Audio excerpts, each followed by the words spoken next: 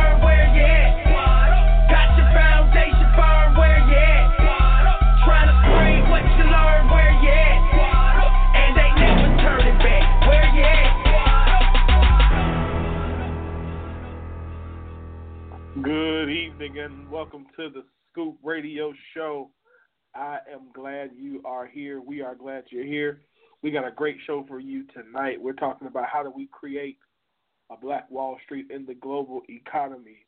So, of course, we're going to have news tonight. We're going to talk about our topic. Of course, we're going to hear from the Firestarter herself, Miss Cicely Victoria. And then Scoop Nation is going to give us our hot topic. And, of course, we got the best independent artist, music, and much, much more. So before we get started, let me say what's up to my people. What's going on, Cousin? How you doing, man? What's happening, man? I'm doing good. Yes, sir. Yes, sir. Besides, I'm over here looking like I'm over here crying, looking like somebody that hit me in the eye. But I'm all right. You have contact issues too? With the allergies? Oh no, my contact's flaring up. Nah, man, it's all allergies. Bad. All about Shalom. That's Bad. Active use. It's not helping. It's not helping. I got cold towels on my eyes and everything. It's still not working. So I just gotta let this. I gotta ride this one out. So that's all right. That's all right. Q, how you doing? Yo. I am doing well. It's been a crazy busy week for me at work. But aside from that, I am doing extremely well. Still super geeked from our trip this past weekend. So, and I'm hoarse from laughing and talking all weekend. That's how you know you had a good weekend with good people, when you come back hoarse from laughing and talking. Did y'all meet you give 4 women. No, we didn't actually. We were moving around. We stayed in traffic quite a bit. And to be honest, we probably could have stood to hook up with her, because us without a local tour guide was interesting. We went to quite a few places that were like more misses than hits, but the fact that we were together made it all right. So it was an amazing trip, and I can totally attribute that to the people that I was with. So, yeah, it was great. I'm happy. Can't wait to go back. We made plans to make more moves like that. So, yeah, your girl is good today. I'm good. Cool. All right, cool. And of course, we got Miss Kelly Johnson. She'll be joining us here in a moment. So, so she'll be with us in just a second. So we're going to go ahead and jump into the news. All right, go ahead, cousin. Let's, what you got? Well, first and briefly, the playoffs are off and running. Indiana is already at home. The Thunders are playing right now. The Bulls are playing later. Is San Antonio still living? San Antonio is still living, but they're about to go too. Who else on their way out? Cuz, you been paying attention? Q, you a basketball fan or no, not so much? No, I'm a fan, but I have been in super work mode, so I haven't paid much attention to this series. I catch the headlines every now and again, and folks are saying that we've been doing the same inconsistent we've been doing most of the season. But as far as speaking deeper into that, no, Russ is still running it. And we just, the rest of the team is just happy to be here. Yeah, he needs some help. I'm telling you, he definitely needs some help. Brody can't do it by himself. Mm-hmm. I'm a Brody fan, by the way. I rocks with Brody. Yeah, he's a player, but, like you say, he needs some help. Definitely. I thought Depot was going to be help. Depot is not help. Well, because he's Depot, man. Depot was getting down in Orlando. Or at least ESPN highlights make it look like it. Yeah, a couple good That's what dunks. I think it is. I think highlights fool us. Like, have us thinking folks is worth for something, and then they come to your team, and you be like, bruh, go back. Go back where you came from. He had some good dunks. That's But wasn't he the man, though? Who was the man when he was there? The light-skinned dude was the man. It wasn't him. No, the light-skinned dude that won the dunk contest, he don't even play. No. The other one that played the little point guard. He was like a 2-guard or whatever. No, point guard, because Oladipo was a 2-guard. The point guard was the man. It wasn't him. So, no. It wasn't him. And again, you talking about being the man on a team that won 20 games. Come on now. That's true, too. Orlando was hot sorry, too. So, yeah. They basically gave up the whole starting 5 to get Serge Ibaka, so that tells you where they were sitting at in life. Yeah. Okay, well. All right. Yeah. So briefly in sports, we got, baseball season started. I know everybody don't care, but Southside is back in full effect. That would be our good old Chicago White Sox. The Oklahoma City Dodgers are back in full effect, so catch an Oklahoma City game. And the city neighborhood bordering states, going to catch a good baseball game. Nothing like sitting out at the park, having a nice cold and a good park dog, and talking and sitting in the sun. Actually kind of good fun. Pack the family up, go catch a nice little cheap game. You know what I'm talking about? Yeah. Yep. Okay, and then the wallop of them all. Okay, so it is NFL draft time, and of course with NFL draft time always comes the dramas of dating and the rules and the rape and the fighting and the punching and storyline after storyline after storyline to where it's almost to where it's expected every year. As sad as that sounds, but it's expected because it's almost to where you have to wonder, is this a calculated come up? And this year's recipient would be a young man by the name of Mr. Conley. And he's a defensive back out of Ohio State, and he is being accused of rape. Because those things are gory, I don't really like to go into the whole detailing of it because it's sketchy.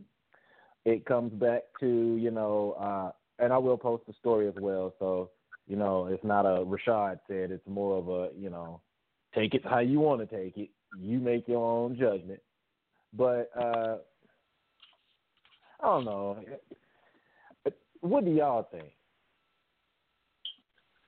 Have y'all looked at that article or heard anybody talking about Mr. Conley? I read the article that was posted. Go ahead, Q.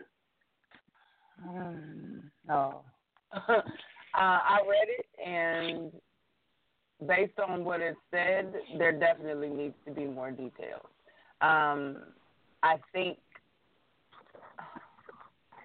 that this is extremely messed up if after all of this publicity section and, all of this, if we are, and if it all comes out, then, he's innocent and she just decided she no longer wanted to be there or whatever, because the article that you stated said that he asked her to leave. The other women, I'm assuming they were the women in the room because they keep saying the two, the other two, and I'm thinking, well, the other teammate and then the other two. So I'm thinking, women, they say they didn't know her. She wasn't really with them, and she was asked to leave because she was angry. So it was just, I want to know what's going on. I wouldn't have been in the room. I don't know why he invited her into the room. I don't know why she was there, but without more information, it just seems real. We need more information. And if it all comes out that it's all just her crying wolf and being extra, then she needs to be punished for that. That's some bull. And it needs to stop. We got to stop doing this. We have to stop allowing this. We have to stop. It just has to stop because it's too much. It is predictable at this point. So we need to, the only way it's going to stop is if there's actual consequences other than, oh, poor you, sorry, hands in the air and it just fades to black. Nah, bruh. This is killing these young men's careers. It is doing them in where they don't even have lives outside of the athletics when it's all said and done. So, not to pass judgment on her, not to call, not to do any of that. I'm just saying we need more information. But after it's all said and done, if it's not true, yeah, we need to be flipping the script, and homegirl needs to be the one up on that stand. This is not cool at all if it's not true. At all. Yeah. Agreed. Yeah, I think like you said, a lot of it has to do with, I think I want to know is why is it that without knowing more, knowing that what this is going to do to this young man's career, why put it out if you don't know enough? You know what I mean? But at the same time, the other problem, I get it, but I kind of don't. So on the one hand, you got to put, you want to put it out because it could be true, but then you don't want to put it out because it could, you know what I mean? So it's at what point do we say we're not going to put this out because we don't know yet? Because we know that in all likelihood, the article says that he's supposed to go mid-first round. This is probably going to drop him all the way down third, fourth round, or possibly he could possibly not get drafted over something like this. So I was going to say, and now here's some good sports room talk. And this makes a lot of sense. It very well may not always be the women. Being in sports is a very big business. People have to look into factors. If I'm an agent and I tell you that you're going to be top 5, would I not be able to stir some mess up around somebody else to make their draft position drop? Would that be beyond my dirt mode? You know what I mean? If I promise you for real that if you give me X amount of dollars, I'm going to make sure that you're a top 5 draft pick, and you worried about this other running back, and I'm like, no, don't worry about him. I said, you will be a top 5 draft pick. If not, then I will manage you for less. I will manage you for less. I mean, you know, like a 50% cut or something like that. And oh yeah, you're real. You're the truth. Come to find out, he done put a story on this other guy, ruin somebody else's career. Not saying it happens that way, but do you think that that's far fetched? Is that, you know, going into the shenanigans bag, or is that something that you think is actually going on, or what do y'all think? I don't know if it's going on or not, but do I think it's beyond? No, I don't think anything is beyond people when they're greedy enough. But I think that it's, you know, I don't think it's beyond anybody. No, sorry. But I think especially in the way that we boost athletes. Yep. Yeah, I think there has to be some type of accountability or some type of check or something to say, okay, listen, let's make sure that we just, again, are not about to completely trash this guy's draft status. Man. Yeah. So, and now Q brings up a good point, too. Go ahead, Q. No, go ahead. No, I was just saying, I think it's sad that we even have to question that part. You know what I'm saying? And and that goes back to the fact that our babies feel like this is all they have, and at the cost of anybody in my way, because this is how my family's going to make it, this is how I'm going to make it, this is my only shot. So we do it at the expense of everybody. And it's very unfortunate that, because that speaks to a whole other conversation that needs to be had about, and we've had it in so many different ways in the scoop, as far as what value we're placing on this game for our children, and at what cost are we willing to allow them to fight for it. There's something for being passionate and committed to what you do, and then there's something about letting it own you. When you give up who you are and your morals and integrity and are willing to sell out somebody, you know, sell out your brother, I'm doing the air quotes because that's kind of the family atmosphere that we give each other in the sports world. If you're willing to do that all in the sake of competition and making it, you know, and nobody's getting paid. You know what I mean? And it's just, we got to do better. We got to do better. And no, I don't think that's too far-fetched. But even still, everybody involved that's a part of that little situation, because she's saying something. And if that is the case, if it did happen from an agent or a potential manager or whatever the case may be, you know, your scenario that you set up, then that just means more folks get added to the piece of paper. You know what I'm saying? Like, it's bad. And if it's false, if you are falsely accusing somebody of something like this, of anything, but especially something like this that damages character to the extent that this type of allegation does, all heads should roll. Straight up. Yeah. And now what I was going to say is going into what you were about to kind of say, do you guys feel, kind of still dealing with him, but not as much, but do you guys kind of feel like athletes get a pass in life? Like, the things where regular people are going to jail for, they kind of get to just, lose their draft stock. Because, you know, like, if one of us does that, I don't get to just move a couple desks down at work. You know what I mean? Like, if a girl if she just so much as accuses me of doing anything, I can guarantee you on the next day, I'm not going to be sitting at work, you know, just chilling at my desk talking about, I'm finna. No. I don't have that leeway. So do you guys feel that their stature allows them to get away with things, and then now that there may be like an era of, we don't even much care that y'all get in trouble no more because y'all deserve to type feel. You know what I mean? Like, we're tired of just kind of letting it go by because they get away with a lot. I will say that. They get away with a lot. Yeah. When I talked first on the last one, I'm going to let you have this one. Cause that was a good question, Rashad. Yes. They had, just like there's white privilege, just like there's wealthy people have privilege, athletes have privilege. Yes. They get preferential treatment. Even in high school, I mean, I experienced it in high school. That if you're in high school and you play ball, there's certain things you can do that other people can't do. It's called privilege. Yes. Being a jock has its privileges. Yes. It's something as simple as you get to leave class early and walk the halls, which everybody else would get attention for, but because they know you a star football player, they let you do it. I got that as a band geek. So you know what? I'm going to just go to the band room and hang out. Yes, sir. Catch me on the drums. Yeah, I agree, though. There is privilege associated with it, and it is handicapping to a certain extent. I believe so as well. From the, you know what I'm saying? Especially from like the high school level, and it sets a cushion around. It sets a cushion around our athletes that really does not prepare them for real life.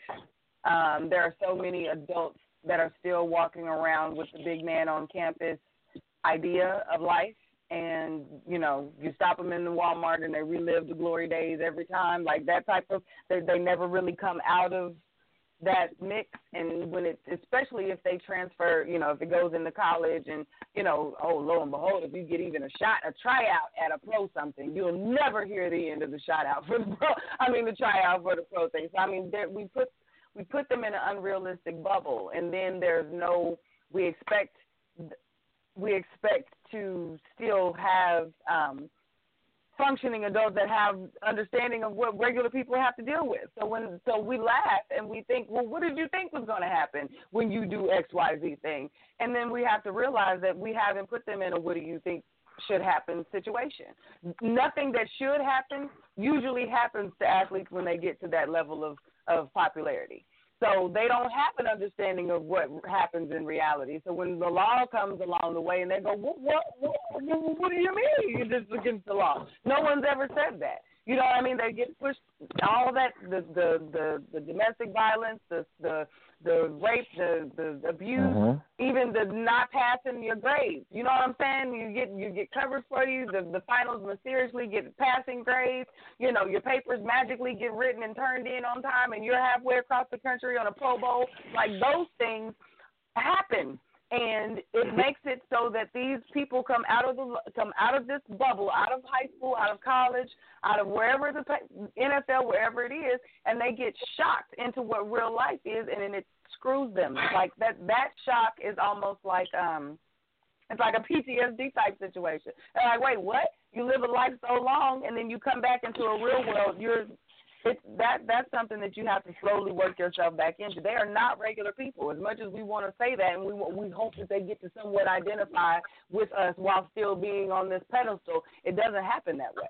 So, we have to stop that. And as parents, we really have to stop that. We can't allow our kids to get in that mindset, because it doesn't get any better when they start seeing dollar signs in college and NFL.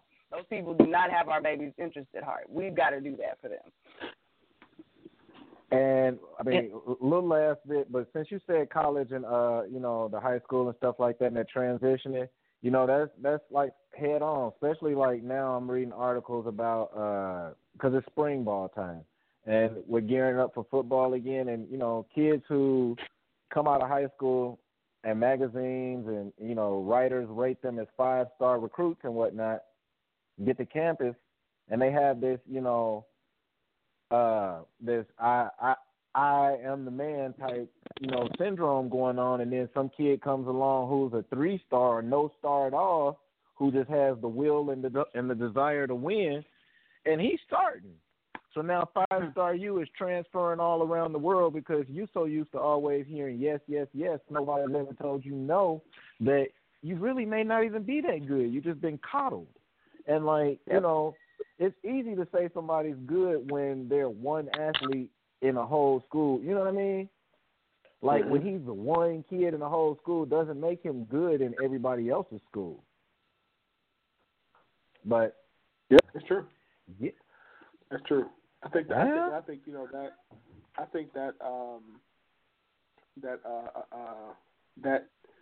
should, it doesn't always, but I think a lot of the things like AAU and stuff like that, the All-Star leagues and stuff like that should in theory help that, because you're around those guys who are a little bit better competition. But yeah, you're right.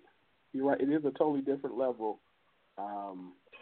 totally different level when you get to something like that.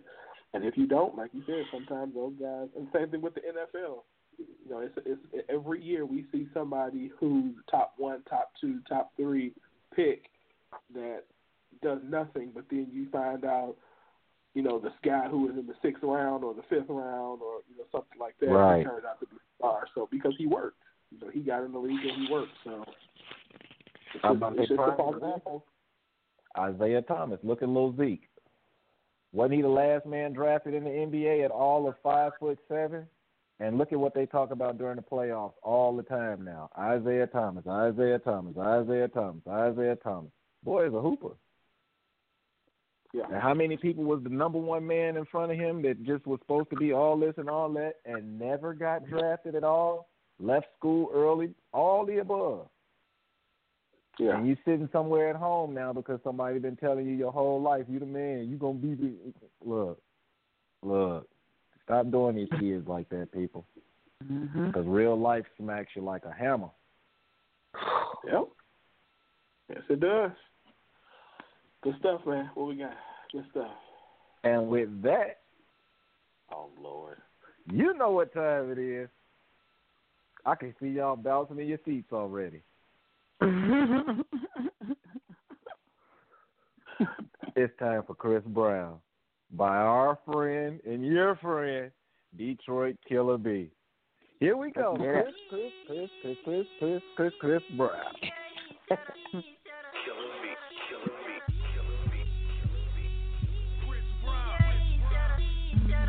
I stretch it out like Gouda, piranha, a barracuda. That so stay biting back. That's like a pit with no muzzle. Disregard all that hating. That's why the MCs look puzzled. He bulletproof in the club. Outside leaking in puddle. Patron 900 proof. Take a shot for the struggle. Pour some liquor for doggy. Pour a shot off for proof. Illustrated and demonstrated. These lyrics clarified. You think he got some heart. He'll testify. Tell on you and your mans how you moving them grams. No Pastor Troy. We doing numbers. Call that Billy Graham. They infected with fake hustle. They moving that spam. Got the ham and the chicken. Got the in the kitchen. Washing pots in the dishes. Don't see the mission until they stuck in submission. Power moves the position. Autopilot on this. Intuition, they fishing. Jim Brown, not Chris. I'm in Virginia with this. Work, dancing out the pot. Chris Brown. It's all up on my Chris Brown. By the pocket. Chris Brown. I'm all up in your city with that Chris Brown. Chris Brown.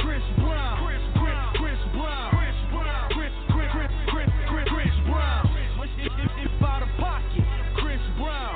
I'm all up in your city with that Chris Brown. It's a dirty situation. I keep it wrapped like Trojan. Stay strapped like CPL. I'm legal. Pop tops like Pringles. Whipping up in the Regal. Ain't a bean Popeye. Spit the truth like Seagull. I don't with them kitties with they ain't legal. Cashed out them hundreds for ones. I'm throwing singles. Strip club raining. Hurricane and Katrina. We ain't maxed out. We stay platinum like Visa. Ball cheese like Cheetos. Running faster than cheetahs. Come show with the cheese. I'm Danny DeVito. Guns on the hip. They calling me Max Payne. Eyes turn red. I blank out like Max Payne. Work, dancing out the pot. Chris Brown. It's all up on my coat. Chris Brown. Up out of pocket. Chris Brown. I'm all up in your city with that Chris Brown. Chris Brown.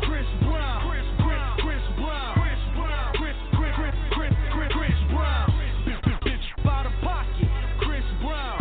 I'm all up in your city with that Chris Brown. Bagging up red and green sacks bigger than Santa Claus. That's a damn shame. Them boys get in RuPaul. In LA dishing dimes. They calling me Chris Paul. I ain't cutting it. I'm feeding it to them straight raw. Got a new polished flow that shine brighter than Armor All. You see the flaws that fucking Gazy when he shine. Them ain't real diamonds. Them stones cloudier than the foggy day. Been the lane school beat downs on half a days. Niggas ain't hot as us. Wanna copy like lottery. They sloppy like Joey B. In closed parentheses. See him causing havoc. Ain't no prodigy to the saga. President Black Lambo Blue. So who is you? Work, dancing out the pot. Chris Brown. It's all up on my coat. Chris Brown. By the pocket. Chris Brown. I'm all up in your city with that Chris Brown. Chris Brown.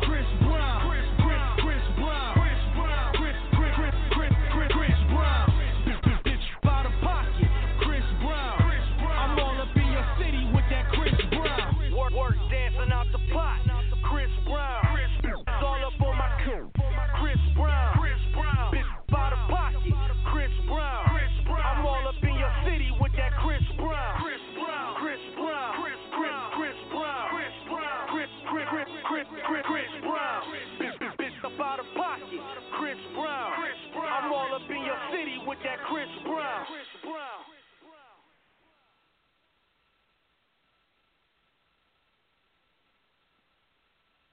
Hey, Chris Brown by Killer B. Chris Brown. Is that his name? Is it Kill B? Killer B?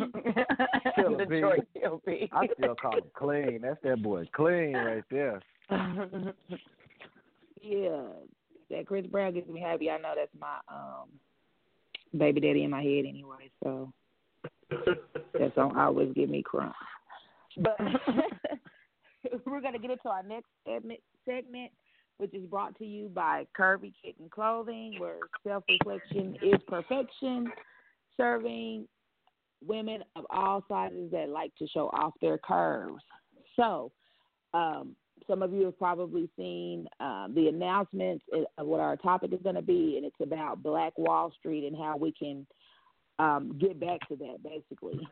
So what I wanted to do was to do something a little different and give a little background on Black Wall Street, and then we'll get into how we can get back to that. So the actual neighborhood is called Greenwood, and it was a neighborhood in Tulsa, Oklahoma, and it was one of the most prominent concentrations of African-American businesses in the United States.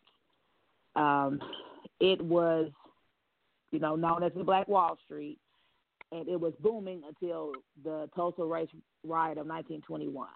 And this is where white residents massacred hundreds of black residents and razed the neighborhood within hours. The riot was one of the most devastating massacres in the history of U.S. race relations, destroying the once thriving Greenwood community. Within 5 years after the massacre, surviving residents who chose to remain in Tulsa rebuilt much of the district. They accomplished it, but when segregation took over, that overturned some of the accomplishments that they had to get Black Wall Street back up and running. So that's the background on it. And what we want to talk about tonight is how we can basically build our group economics back up to where we can have a Black Wall Street again, or even several Black Wall Streets in different communities around the world. Did anybody want to comment on that before we get into just on the background, or any questions, or anything extra you want to add to that? Well, I dive in the pool. I love this subject right here. Shouts out to Tulsa. I had no idea before I got here how magical Tulsa was. If anybody would have asked me the question where Black Wall Street was, I would have told you in a heartbeat and ready to argue. Harlem. So shout out to Tulsa. I'm told, or I think I read this somewhere, that they're going to start putting that in books. Is that in Oklahoma, that they're going to start teaching that in history classes, or it was being talked about? Yes. It was being talked about, or it's going to happen?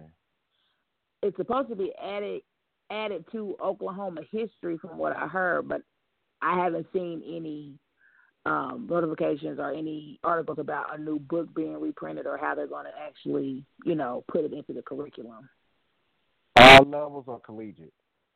From my understanding, I think it was middle school. I think that's when the state history starts in the 6th grade. So it would be middle school. Okay. I was going to say, I think that that's awesome, because I think that is a story that's, untold and definitely needs to be heard and told a lot more. I think once we start to dig into that story, and we see how much we had going on for ourselves without dependency on anybody but ourselves, and how much we loved ourselves, man, like our music will mean so much more, like how we talk to each other will mean so much more, how we care for one another will mean so much more. All the above, like everything will be just that much better. I think there's so much education and learning, about Tulsa, that us as a culture could grow from it, like majorly. Mhm.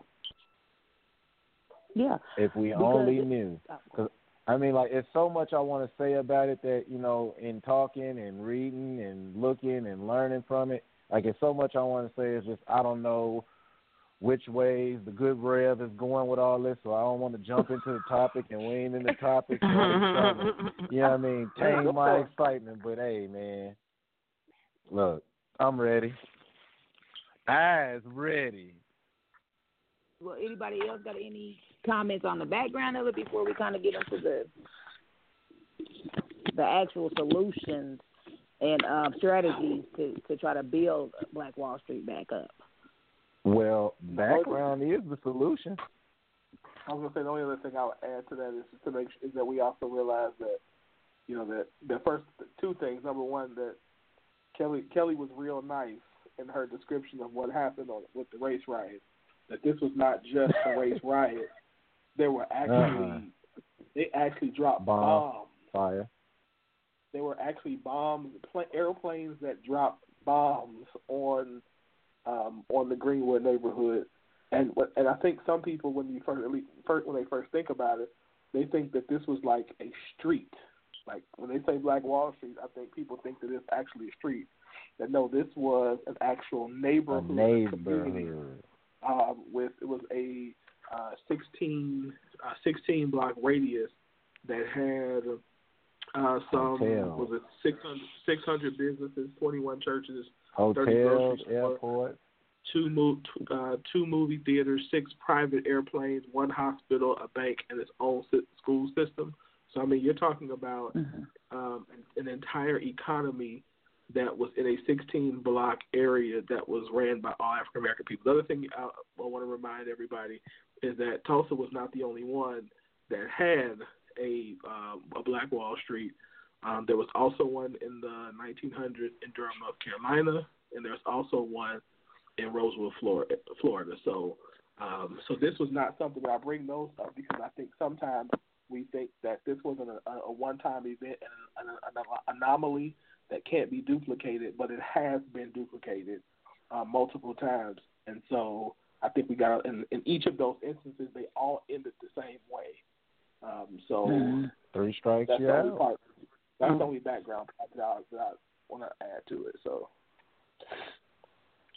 and I think that I'm glad that you brought that up in because I did give the more of the textbook overview of what happened. You were nice. Nice. Yeah, I was nice about it. And you know, just sitting here when you read out the list of businesses and you know schools, hospitals, churches, just the types of things. Just what like it just made me think about and visualize like this was it might as well have been its own little city, and for someone to attack it in that kind of manner, like. That was Civil War fighting. That was more than right. They wasn't looting. You know what I mean? They was trying to, you know, it was part of genocide. You know, basically, and that's what the word. they did. And I don't know if, you know, I remember being little and we would research our ancestry. This was before Ancestry.com and all that. And we would drive to Tulsa and go to the libraries for microfiche. And as a little girl, it didn't make any sense. But now that I think back on it, I remember how the documents on the microfiche would be burnt up. We couldn't see both names. People were just taking on their relative's name that died in the fire. So a lot of not only did it stop the overflow and the businesses that was there, but it stopped the line. Like anything that could have been recovered, some of that got lost too because the hospital, you know, records were burned. So people took on other people's names. Like I think one of my dad's aunts posed as his, you know, grandmother to get, you know, benefits. I mean, it just was a lot of stuff that happened with that we just don't even know how serious and how detrimental it was. So I hope let me Kelly, let me throw this. So if you do some of the other research that I did that I found very interesting, because I always wanted to know what was the big deal. You know, you got a neighborhood in Tulsa. Let's just say you got a neighborhood in Tulsa, neighborhood in Florida, neighborhood in North Carolina that's doing this. What's the big deal? Well, if you look at it, really what the big issue was not so much just that they had a neighborhood, but that they had a neighborhood that was dependent, but it was the fact that they had completely cut off most of the farmers in the South. They had completely cut off and not been dependent on them for anything. So what I mean by that, so let's say, for example, right now, if you want to go and build a garden and you want to start a farm, right now you'll probably go to your local gardening center and buy some seed, buy some manure, buy some mulch, whatever you need, and start your garden, right? Well, in this instance, what they did was they had made their own trade agreements with wholesalers or manufacturers in Canada and other parts of the world that were shipping them in the materials that they were needing. So in the North, where, you know, at the time, the cotton, you know, we had just come out of the Civil War and all that kind of the cotton gin and all of that kind of stuff, you know, they were making money hand over fist there. Well, they were saying, forget that. We're not going to buy cotton from you. We're going to buy it from Canada. And, okay, we're not going to buy our, you know, corn from, you know, I'm just fictitiously throwing this out, in Iowa. We're going to get it from, you know, from France. And so they had literally usurped the entire economic system, and that's what really pissed everybody off. It was like, oh, so not only are you going to build this, but you're going to build this without us. And you're going to completely cut us out of all of the money. That's what pissed them off. Not just that they had a 16-block radius where they were doing their thing, but that they had completely cut them off of all access to the money. There was no more need. So much money not being spent with them at all. And they got to have it, so they said, if you don't go with me, you ain't going with nobody. That's right. what they said. Possessive. It was still a very possessive thought process, even then. It was, we'll allow you to exist, but we still run you. You know what I'm saying? And and that hasn't changed. That has not gone away. They've just gotten much more slick about how they hide the chains. That's all that is. But, and doesn't that, I mean, it's just so ridiculous even when you say it. But there's people out there who really still think that. Like, you know, I'm like, okay, even if every other culture wants to do their thing, why is it so hard and such a, like a form of disrespect to them for us to come up or to be a better group of people? Like, it really seems like it messes them. It angers them. Like we shouldn't have our own or be on an equal, you know, playing field. With I believe it's the power that we hold. They don't want us equal because I don't believe there's no place for us on equal footing as far as they're concerned because of the power we hold. The Asians can come over, the Mexicans can come over, all of these other cultures can come over and thrive because they don't pose a threat to the overall thread of how this country works. There are enough of us. We are smart enough. We are physically strong enough. We are passionate enough. As a people, we have all of the ingredients required to run it and not need them. That is the fear that drives that anger that keeps it so no matter what we do, we still feel that there is no way up. That is, they've even began to bring in, or not even began, it's been going on for quite a while. That's how these other cultures feel so comfortable here making these pods because it's been accepted. Yes, you do you. Just don't allow them to get bigger. We'll give you all the resources you need because you're going to operate within this space. Keep your money here. You're not going to get bigger. Like our big minds, the way that we grow, the way that we think, our innovativeness is what, in a way, has trapped us because we were already thriving. We already had kingdoms. We had nations built. So that in itself was intimidating. That's why it had to be broken so quickly. So no, it's never going to be. It's not going to be easy because of how strong we are. But they've gotten us to the point. It's taken all this time for us to have it in our DNA now, where we are apprehensive of even stepping up and saying, "I got this. I could do this." You know what I'm saying? So that's it's worked. And now we're trying to break that. And that's why I think right now it's so resistant and it's so tense. We're here in the time where it's so tense and tight, and because it's churning, like that bubble is starting, because we see it now. You know what I'm saying? It's starting to come back around like, wait a damn minute. Now, wait a minute, you know? And it's undeniable now. And the way that our world is set up, it's not like it was when they were able to just come in and drop bombs and smash stuff. Like, it's not that we're not, well, in a way we are, but we have more access to one another, to information, to resources, those types of things to allow it to not happen the way that it did before. We just have to get out of our own way and at this point. So we see it. And you brought us right into, you segued us right on into what we can do right now to help change this. So I'm going to go through a few tips, and maybe any of you out there in the audience or my co-host, if something jumps out at you, then you'll get a few seconds to speak on some of these tips. So the tips are: produce a product. And this is what we need to do as a group, as a group of Black people. Produce a product, produce a service, outsource tasks to a member of the community, open an online store, open a physical store, host community events, use Black business directories, create community gardens, start making and selling your. Okay, sorry. You lost. I'm trying to type all this. You lost me at number 3. Oh, I'm sorry. Let me go back. Produce a product. Produce a service.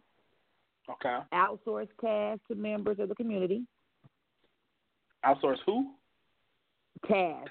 Got it. Yes. Open an online store. Open a physical store.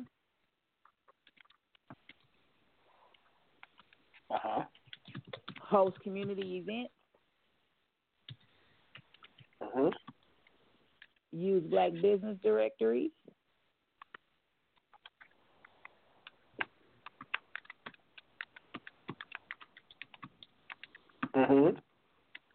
Create community gardens.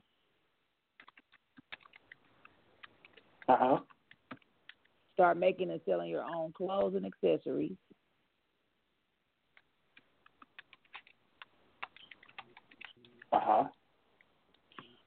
Start or join a Black investment group.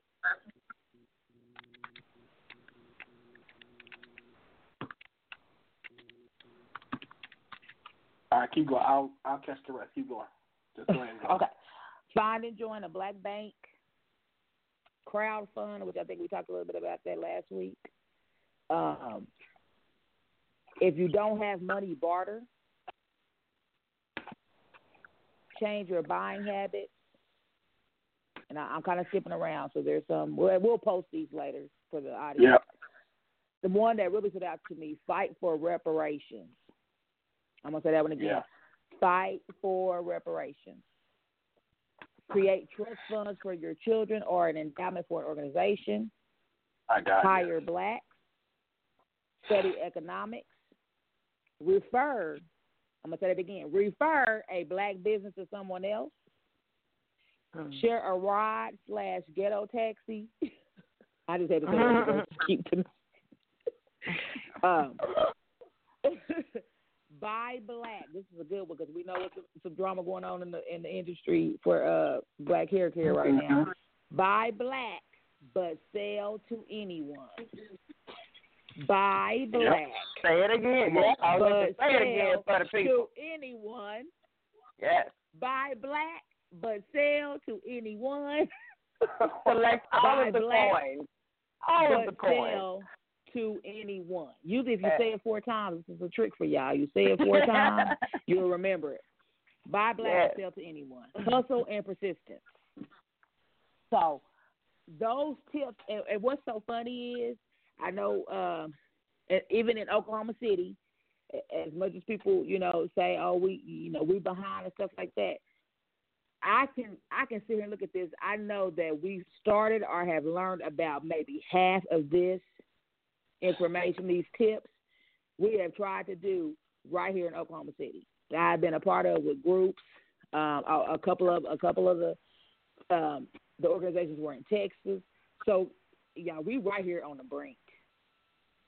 All it takes is just for us to go on and step across the line. But I'm going to let y'all, with this one, sit out to y'all. If anybody wants to call in.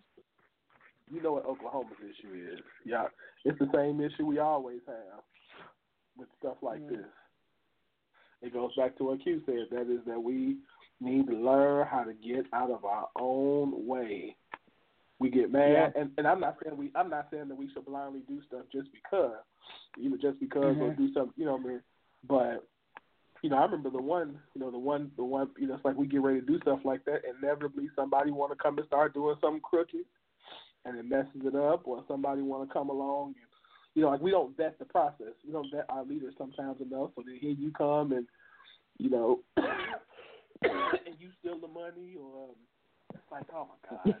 So we keep having stuff like incidents like that. So now it's just like, forget it.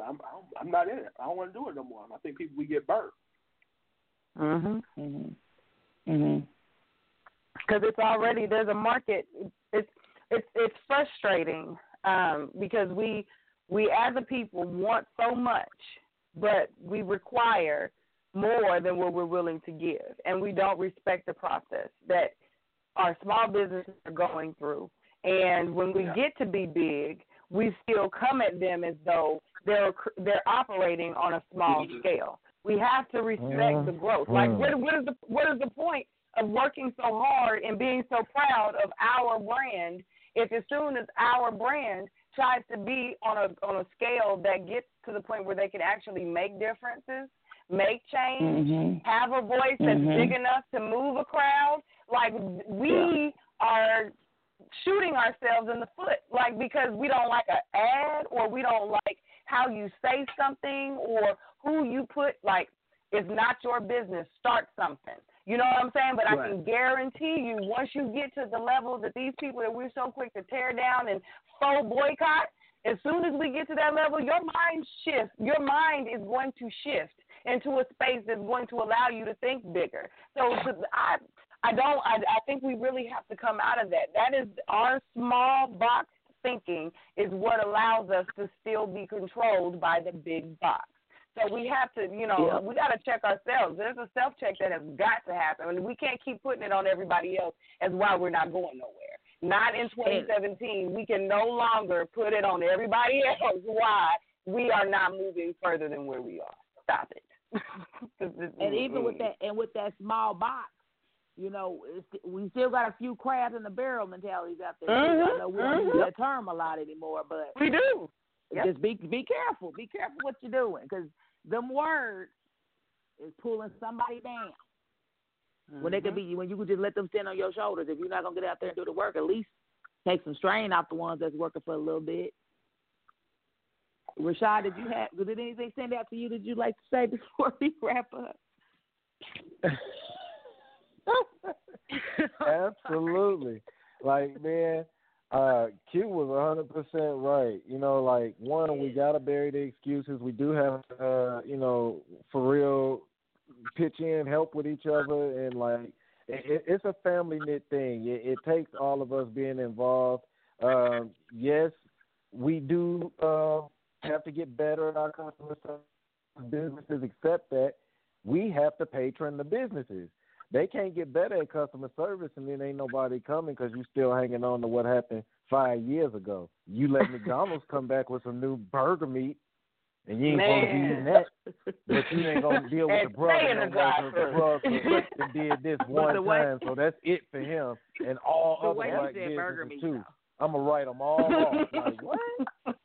Like, girl, we eat poison every day on purpose.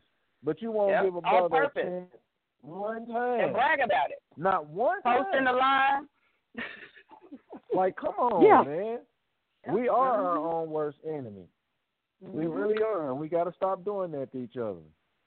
Even if you don't like it, go buy one. Help out. If you don't like it, then go help in the store. Or post the stuff up 20 times on this. And communicate. You know what Sorry, I mean? I mean, but yeah, we got to communicate. Like, we can't stop. When something is wrong, tell them. Don't go be so quick to blast. We are in a blast era right now. There's so much of that happening. Yes. But you remember when we grew up and said what happens in the house stays in the house? In a way, your business owners, your people have emails, inboxes, phone numbers for a reason. We want to be better. There's no business owner I know that's worth their salt really wants to put a product in their name on a product and have it be lackluster. So it's crazy for me to see when we sit up here and blast a business owner who's trying, who's putting their extra money, they're taking time away from their families, taking their time away from their lives, and pouring themselves into something and producing it for the people, and then the people don't come to them. They find out through the grapevine that something's not right. That is more damaging as far, not even from a PR perspective, but what is that doing to the passion? What is that doing to the dream of a person where we can't give them the respect to go and ask them to fix it? More often than not, they're going to go above and beyond to fix it simply because you gave them the courtesy of letting them know, coming to them in love, say, hey, sis, I appreciate you for providing blah, blah, blah, blah, blah, but, it could have been a little this, that, or the other. Next time, how about we try this? That is helping. That's supporting, not just because you gave some coins. You give your coins to everybody, and the coins are appreciated, but that constructive, I care for you, I appreciate, I see you, and I want to help you is what really keeps that going, so they can keep that energy going. It's some days, y'all, we don't want to keep moving. Like, there's some days I want to shut Elegance by Design down. Period. Yeah. I love my business. Girl, I know Perfect Kitten, y'all feel the same way. Like, I know that, and I can speak on behalf of other business owners. There's days I want to shut it down, close the pages, wipe it out, give away my products, and be done. But because it's the passion, it's what fuels you. You get up and keep moving. So I just really want us to think about that in everything that we do. If it's a tech business, if it's a hair care line, T-shirts, everybody loves T-shirts. Yes, it's a lot of T-shirts. Yes, it's a lot of hair care, but we're trying. These people are trying, and that's more than just sitting back watching. So, come on, y'all. Y'all know this is one of my soapboxes. Babies in business. Those are my soapboxes. Yeah. We got to come on, y'all, because there's so much we can do with that. We gotta do better. Really?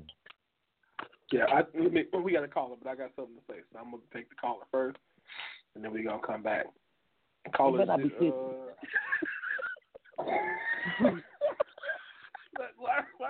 look? Did you do it again? Check the 4 digits, bro. Check the 4 digits. It's not her. Unless she got a different number, it's not her. So call 0315. Call 0315 live. What's your question or comment? Hey guys, how y'all doing today? Good, and you? Hey. All right. I love this topic, by the way. Oh, this is Nene Niobe. Hey. I love this topic. You caught the show. You caught the show. I remember. I was a little late, but I remember. But I love this topic.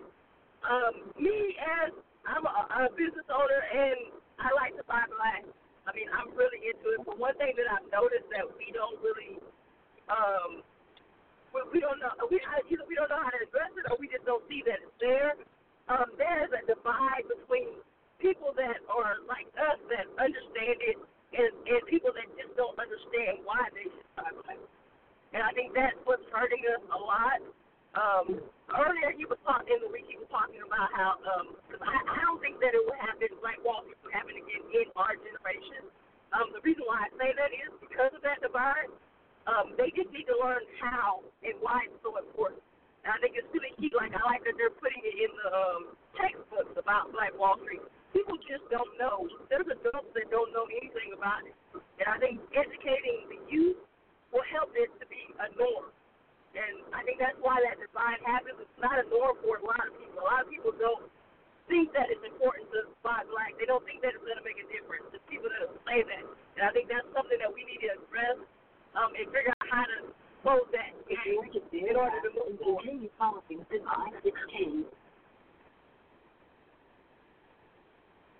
I agree.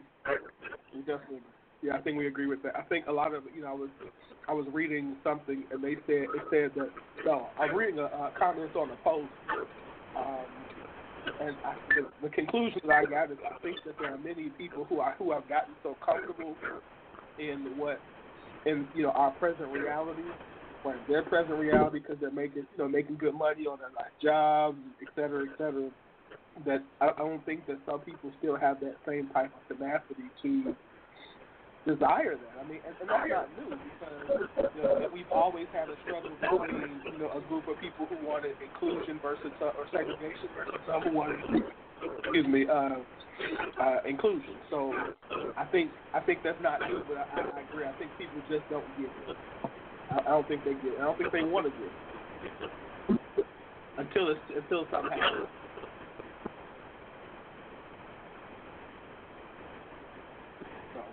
No, but thanks for calling in. Yeah.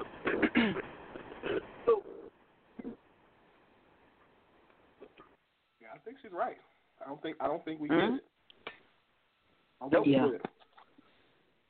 We look after this Shea Moisture thing. I know we don't get it. No. You said you're not supposed to say the boogie. You weren't supposed to say boogeyman 3 times. Don't nobody say it 3 times. I'm just saying. We don't get it. I can tell we don't. What? Yeah. Because we see one thing and take it and run with it and make it the whole. We forget everything that's happened before. We have real short-term memory when it comes to a lot of things.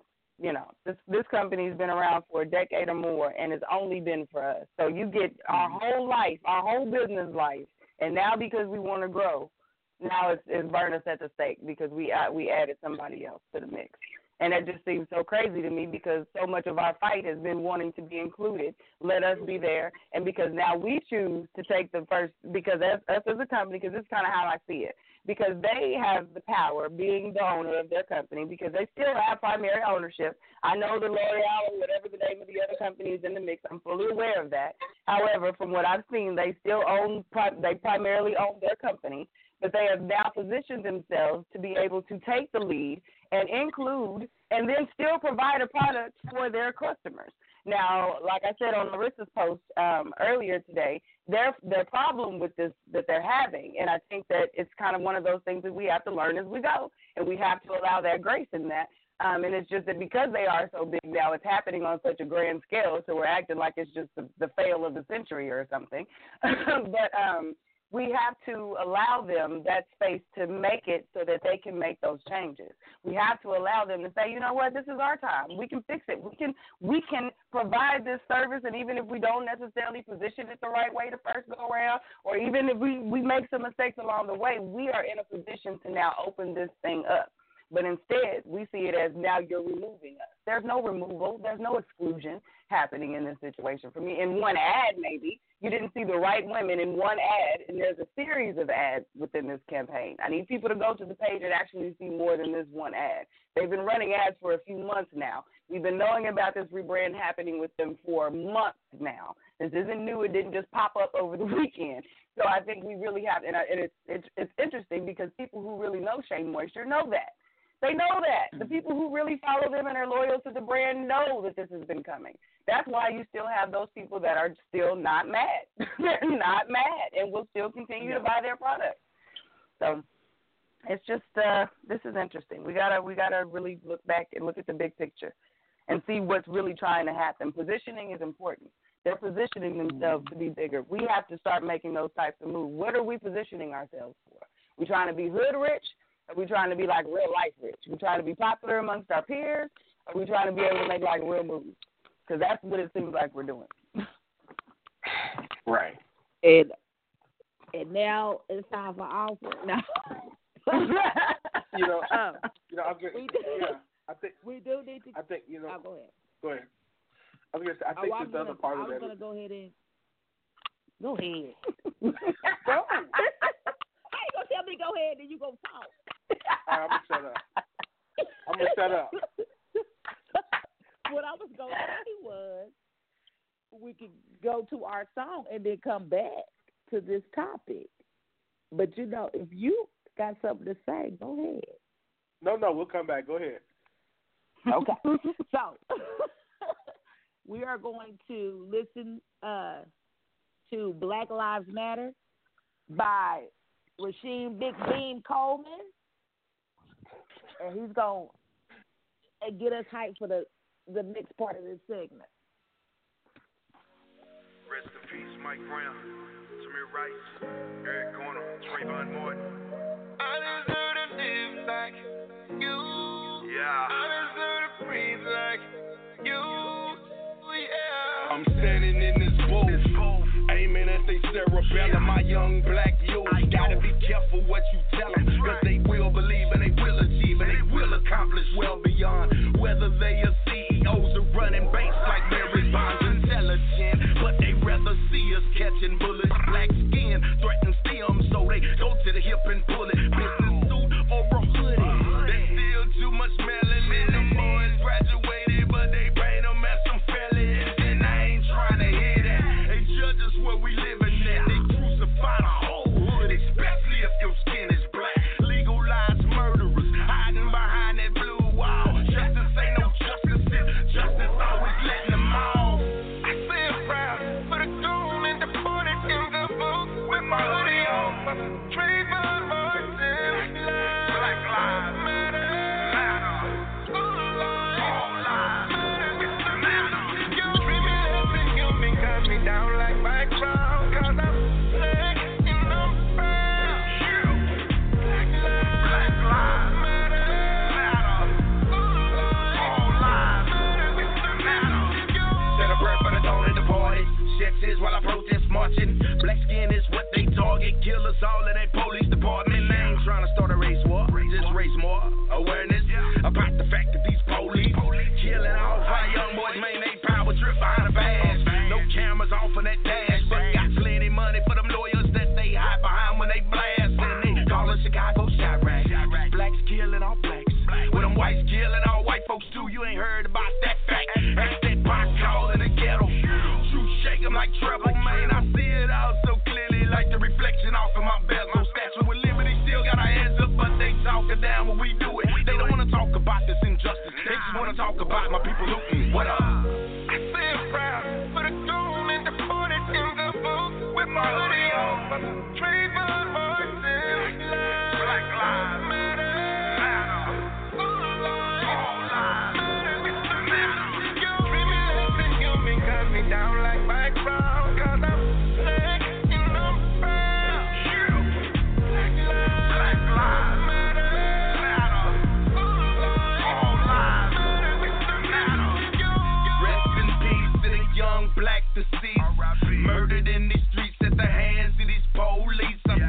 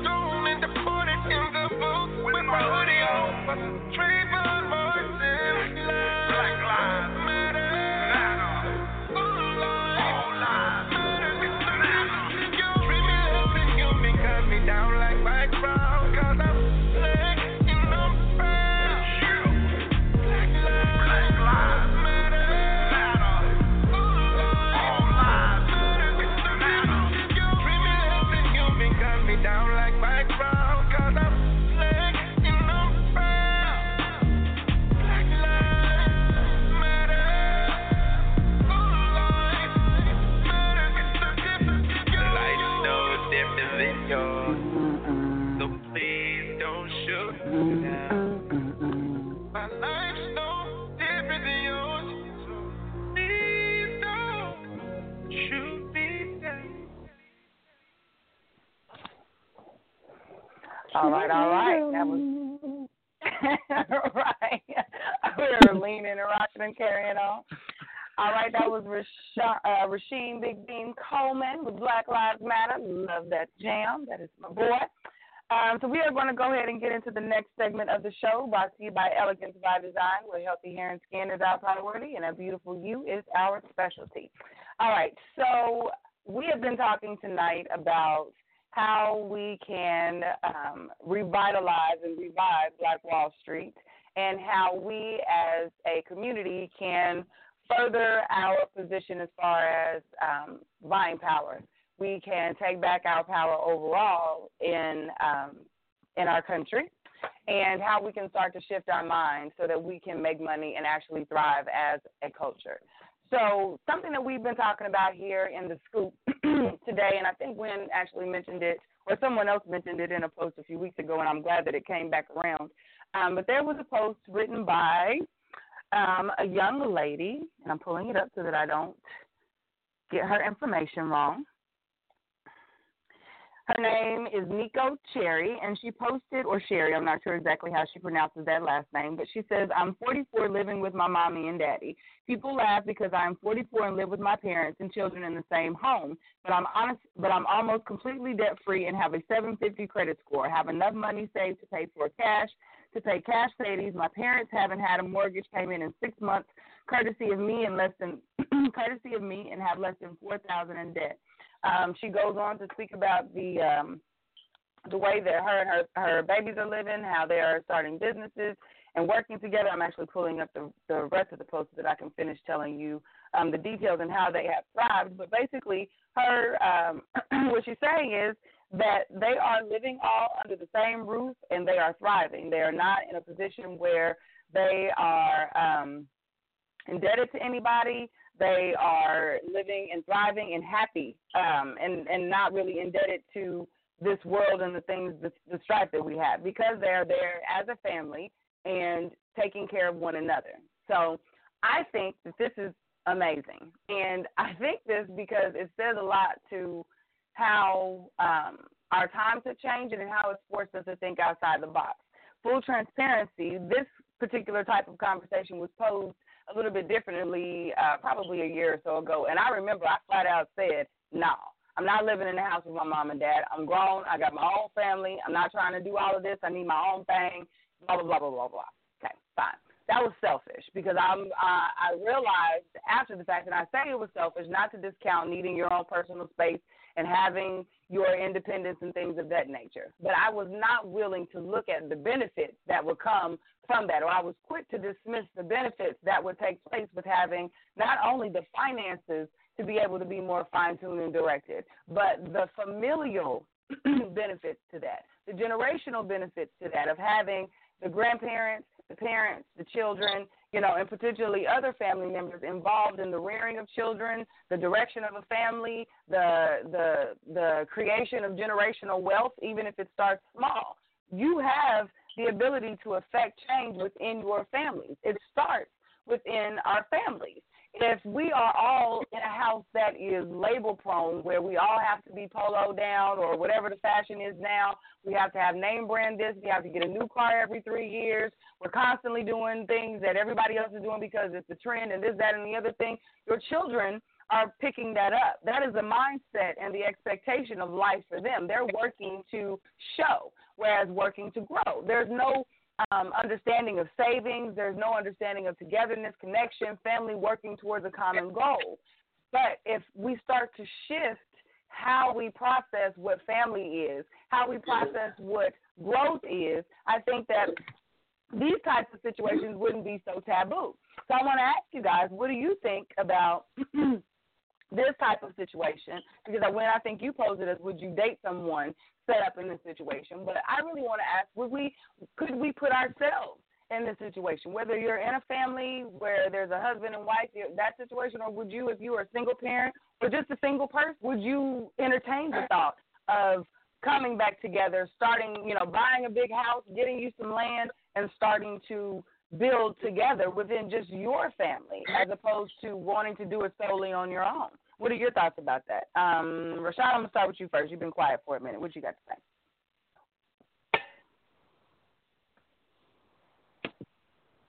I would absolutely do that. I had actually kind of thought about that type of thing when I was living in Atlanta. Weird enough, my father actually has a piece of land that's just country, and it has like 3 different houses on it. And I thought about it all the time, like, man, that'd be dope to have like one big piece of land, 3, 4 different houses, and like a basketball court or something like that, that our families meet in the middle and hang out together. You know what I mean? That type of thing where, like, we meet and, come together on business plans and stuff like that, to where we finna make money as families and lay the groundwork for our families. Because my 2 favorite words are generational and wealth. My kids should not have to look for jobs at all. My kids shouldn't have to look for a job. So, I mean, it's just... No, man. Yeah, I'm absolutely with that. I think that's great, but that's just not the way we're built, and that's because we're Jonesy, and a lot of stuff that goes back. I mean, a lot of the mind frame that we have, and it's conspiracy theory or whatever, it is that letter that what is the Lynch letter? About Willie Lynch. Yeah, that thing is real. Like, if you really read it line for line, it's exactly what we do. Like, you pit the man against the woman, you pit the thick against the skinny, you pit the tall against the short, you pit the dark against the light, you pick just tear every little piece apart. Everything. The haves against the have-nots, and you make them go hard against each other, because there are sensories in all of us that like light up when they see certain things. Like, we learned in business class that, certain things in movies are put there so that you send yourself to the concession stand.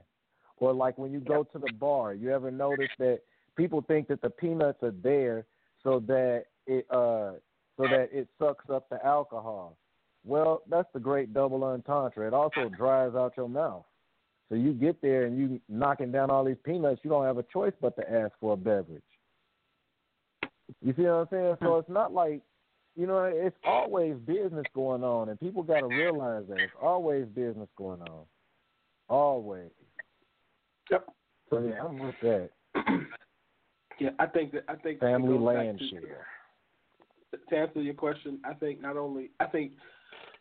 it is. I think we should do one or two things. Every family probably has enough the right components in it to have some type of business.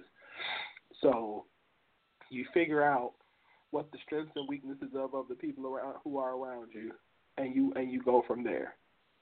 And I use the example of a couple of years ago when there was some work done to my dad's house, and literally we had one family, pretty much one family, cousins. One guy brought his cousin to do one thing, and he brought his cousin to do something else, and another brother did this, and another one did that, and they all got paid because they all figured out what to. So whatever it is you're gonna do, just do it. And it doesn't necessarily. You don't necessarily have to move back in together, but if it's gonna help create wealth and get rid of debt, go for it. I mean, depending on where you live, if you live in a city like Chicago, I mean, y'all could go in on a 3-flat together. Go in on a 3-flat together, rent, live on one floor or live on 2 floors and rent the third. You know what I mean? It's something you can do to make the situation work. Buy multifamily unit building, put your money together, buy a multifamily unit building and rent it out. Something to just begin to create wealth together, because right now right now the average African American family has a negative.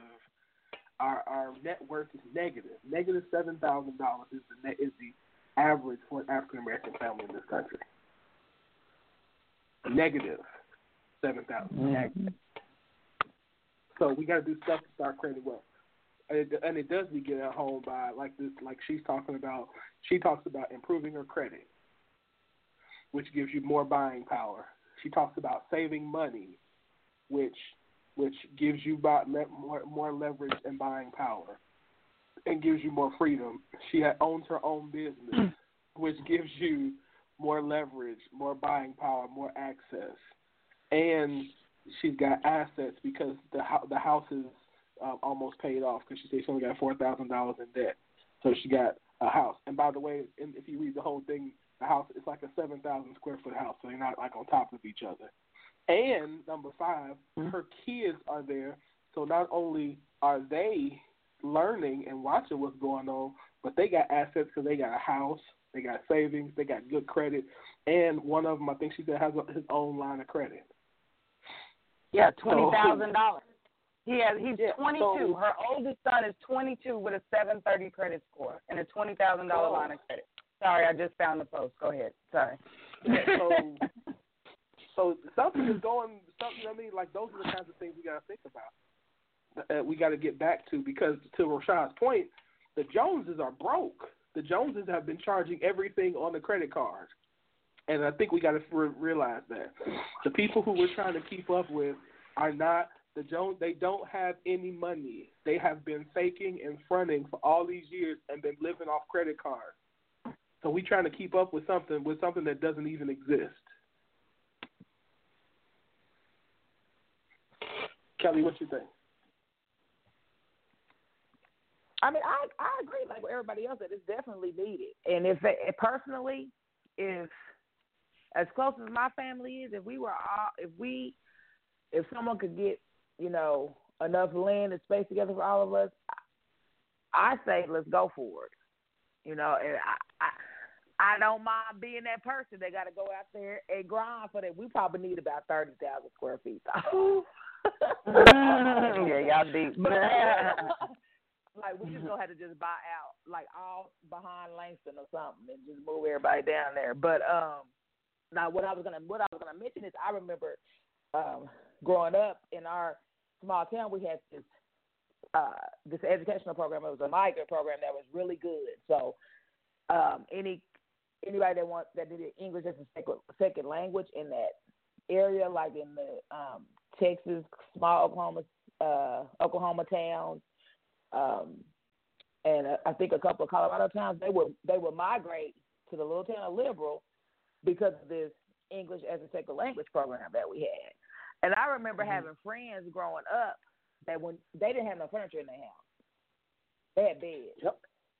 Yep. So with the oldest member of the family, if it's a male and he had a wife, everybody would pay off that family's car and if they had any kind of debt or anything, medical bills, anything that they need to pay off to get the oldest member and his family out of that house. They moved out. The next person moved into the bedroom. Everybody else slept on the bed. I mean, they had beds, mattresses in the living room, in the kitchen. They had no furniture. Yep. And then the next people that migrated in, the youngest one, they would migrate in and they would help the oldest one out. And I was like, man, that's just crazy. But other couples have been doing it forever.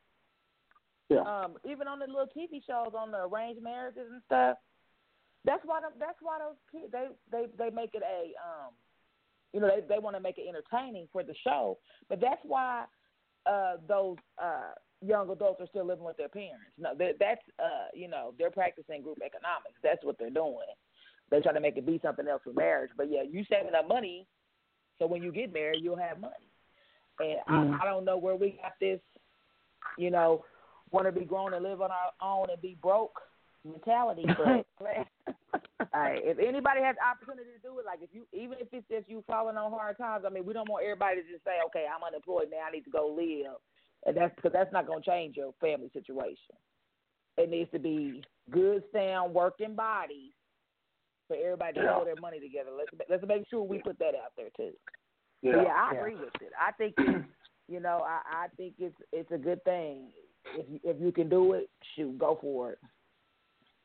I'm gonna say this again. People hate when I say this. I'm gonna say it. I'm gonna keep saying it till I'm blue in the face. At some point, we have to do a better job of directing. I know everybody like, no, that's wrong. Directing our children into areas and fields that are better for them. I'm sorry, everybody can't be a social worker. And I'm not disrespecting social workers when I say this, but I say that because everybody can't be a social worker. Everybody can't be a teacher. These are all, great careers, but they don't pay. So we got to start saying, okay, if you like math, instead of you being, maybe you should look into engineering. Maybe you should, we got to get into the areas and into the fields. And if you're going to be a teacher, be a college professor. You be a principal. Be something that's, going to help you make the level of money that's going to be able to help generate you wealth. Not you come out of college with $40,000, $50,000, $60,000 worth of student loans, and you making $35,000, $35,000 a year. That's just not. You're setting yourself up for, a hard existence by doing that. When in order to move this thing forward, we got to start thinking more. How can we? Or if you're going to be a teacher, then fine. What else can I do to supplement my income in order to bring in more money? Because I want to live $100,000 a year lifestyle, and I know teachers only make $35,000. So what can I do to get me closer to that level of lifestyle that I need? We got to start doing that. We can't miss this tech bubble or this tech thrive. We can't miss that. We can't be left out of that. We're left out of even the food industry at this point. I mean, there are really very few black-owned grocery stores. Like, we don't have any of that right now. So yeah, but that's few black-owned chicken places. How we gonna let somebody come in and take chicken? We let the Indians come in and take wings. The Indians that took over chicken, it's in all the convenience stores. It should be a chicken place on every corner. Yeah. It don't cost them much to open up a chicken place. Chicken place. Because we buy it out the gas station. Chicken. It's a chicken place. It's a liquor store. Everywhere. But all that stuff is easily processed too. Like, people have come to a spot where they like chicken wings so much that everybody doesn't have a bougie button on what they won't do for chicken wings. Like me, I'm not eating no wet chicken wing. Like, if it ain't got no crunch to it like that, like, even with sauce on it, I don't want your little gummy wing. Like, if it's supposed to be fried and it tastes gummy and I'm not eating that. I don't eat gummy wings. So that's the quality. Is just when you go back to the people. That's when you say, homie. Yeah, like the crunch on that wing. Fried stuff that's just quick to throw in a box. You got 6 wings on the go. Like, man, no, I don't want that. That's why you need to open up your own chicken spot.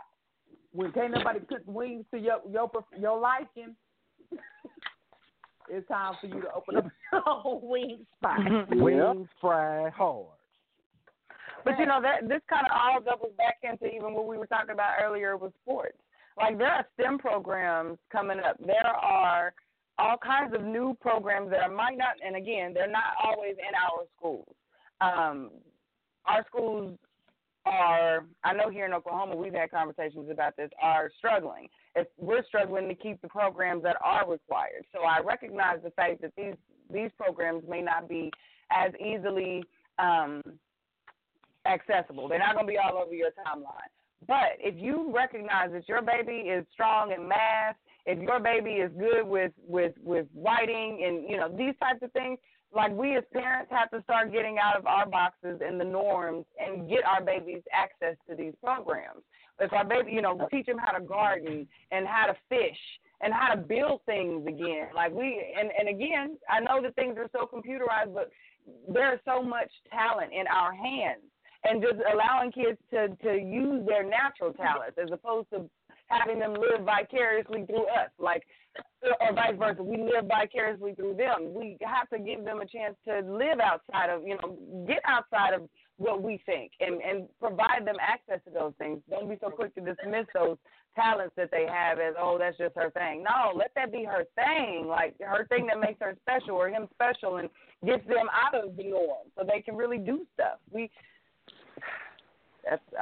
Our babies and our businesses. That's where the growth is gonna be. And I don't mean I don't know if you were done, but I'm glad you. I'm done because I had wrote it down because I didn't want to forget, and I'm so glad because I had moved away and I had looked away from the paper and I did forget, but there are programs in every city, and you might have to go in and put in search for coding, but any little girls that are excelling, even if they're not excelling, take them to these robotics competitions, take them to these STEM powered events. They are looking for diversity in STEM fields for engineering, mathematics.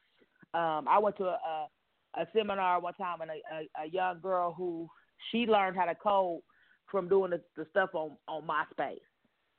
Yep. She took that, went and got her associate's degree from OCCC, making six figures at OU right now today. This was last year. I went to a conference. Girl Scouts of America is jumping on the bandwagon for that to try to recruit just young girls. Is Girl Scouts thing. They just want to recruit young girls into the STEM fields. But there's a couple of groups that want to recruit, get a diverse young lady. So, yeah, moms in the audience, y'all, if y'all have girls that have any kind of interest, they can take, if they like to play with dolls, they have a way in the robotics competition to make dolls into, to help them understand how to engineer. They teach them public speaking skills. These are little girls. These little girls, 7, 8, 9. So, that's like Winfred was saying, that's another way to get them into a field that's going to pay them some money right out the gate. An associate's degree making six figures. So, in Oklahoma. And love it. So just imagine what happens in other cities, bigger cities. So, yeah. Boy, y'all sound fired up like y'all just came back from Atlanta or something like that. Like y'all just seen a bunch of black folks doing work or something. Did y'all just get to see a bunch of black folks do work? Look, I ain't never been to Africa before, but, like, I promise you, people say that this is weird when I say this, but, like, man, if you black and you have not been to Atlanta, I really, really, really want to put two hands on your back and push you. You need to go. Like, go see it. Don't take anybody else's word for it. Go see it. Like, to see black people walking around just all through, just downtown is just littered with just black people. Like, not to just sound like it's weird, but it's weird. I didn't see a person that wasn't black for, like, the radius of radiuses of radiuses. We mentioned it, too. Like, what? Like, look, Hooters. You know how normally Hooters is there's a token black girl. No, there's a token everything else. All the girls are black. Everything else is token. Yep. In downtown, downtown. And then, like, how y'all talking about the kids, man? Like, I met, like, the last time I went, I met with this group, and they basically have these after-school programs for kids that really aren't into sports, or they're really into business. They want to learn how to make sure that they don't ever have to go to college, and they just want to come out of high school and be owning something. And they hone that in, like, after school, every day. They come to this building and work with people like ourselves and just hang out till they come in. Like, I thought that was so dope. Like, and, like, I always talk about stuff, and people say, man, that ain't no business. You can't do that. What? And then it's just, like, stuff that I've seen. You know what I mean? Like, and I just saw a post right now saying, how can we make Oklahoma better? Just start doing stuff. And, I mean, it starts with voting the right people in and the wrong people out. But, man, we just got to start doing stuff. Like, honestly, start doing stuff. More than just partying. Because life is bigger than the party. Because we can party and making money. The key word is good. I don't know why we have convinced ourselves that the only time that we can really be around each other is to shake our butt. Because, like, man, life is bigger than that. You talking about in Oklahoma? Are you referring no, to just Oklahoma? Period. I mean, Oklahoma is guilty, but period. Like, Because as much as I love Atlanta, that's the reason I left. They party from Sunday to Sunday. Like, I learned that there was a club that's open every night till the morning light. Every day. Money. Like, and if you're around the right people, you can learn where they are. And it just didn't stop. It didn't stop. And I was working, in a club environment anyway, so it was kind of like my thing to go around. I was tired of it, man. I never thought I'd get tired of being in clubs and, hey, shaking hands all the time. I was tired of it. And I think, I think that's fine and dandy to party and all that stuff. But I think that people who are doing stuff on a serious level, that there's a time to party, to play, and there's a time to work. And when you have money, you can play a little bit more, you know what I mean? But I can guarantee you, people who try to do something, they ain't spending 5 or 6 days unless that's they job. They're not spending 5 or 6 days in no club. They're out there hustling and making money. So, I mean, it is what it is. Like I said, I'm not against it. I think, again, you work hard, you play hard, but there's a time and place for it. All right, y'all. All right. We have had an amazing conversation, and I'm sure this will not be the last time we talk about it, but we're going to go ahead and keep this party going because it is now time for Miss Cicely Victoria, the Firestarter herself, is about to grace us on the end of this here show and get us jump-started for the rest of the week. So, hey, girl, hey. Hey, Keila. Hey, boo. Hey, my squad. How we doing? Scoop Squad. Hey, now. What's up, Scoop Nation? What's up? What's going on? Hey. I am well. I see y'all been having some super hot fire conversation, y'all. Here on the deep philosophical tip. I'm going to have to go back and listen to the rest. Yes, I'm loving it. Black business, black millionaires, black taking over the world. What? All right. So, I love it. Well, hello, everyone in Scoop Nation. This is your very own, one and only Cicely Victoria, owner and founder of Passion International. My business tree is to help train and equip people to find their voice of identity so they can stop people-pleasing and be empowered to encourage confidence and communication. I'm a certified professional coach. I'm a counselor as well, you guys. I am the queen of empowerment, and I set people's lives on fire for a living, and that's why they call me the Firestarter. Welcome to Passion Talk, where we give you practical tools for everyday living so you can press into your personal power. So we are rounding the corner on our third segment of 7 worst times to start a relationship. So exciting. We've learned so much, and I pray everyone is out there have been doing your life work, okay? I wish there was a way for me to check in on you because I believe in massive accountability, okay? Accountability is where it all starts and ends, you guys, real talk. So I pray you've been doing your life work, but I'm going to review, as a good coach will do, all of the other steps. So just in case for anyone who has missed the first 2 segments, you will get the review as well and that life work, okay? So let's go ahead and get into it. Let's start with the review, shall we? So we have talked about and discussed. So number 1, remember, this is no necessarily order, right? It's not comprehensive. It is just the 7 heavy hitters that we are touching upon, but we're sure we can think of many others. But number 1 time of not the worst time to start a relationship is in the season of the cuff, okay? Cuffing season, we know it as, all right? It is a trending season. It's a season where everybody's doing it. It's a season where, it's cold outside. You want to be cuddled up. You want to keep warm. It's warm outside. You want a boo to go to events with and things of that nature. Do not start a relationship on the premise of the cuff, ladies and gentlemen. It is a deceiver, and it is not your friend, all right? Number 2, okay, the worst time to start a relationship is when you have no identity. No identity. You have no clue who you are. You have no clue who you are not. You have no clue why you're here. You have no clue what problems you solve in the earth. You don't have no standards. You don't have no boundaries. You don't have no negotiables. You don't have no non-negotiables. You're just out there. Okay, and I'm going to need you to get somewhere and find yourself, all right? You do not start a relationship where you do not even know what you bring to the table, who you are. Absolutely not. Number 3, worst time to start a relationship is when you're bored. You're boring and I'm bored with you, okay? So remember, boring people don't usually get the pick of the litter. Let's just establish that, all right?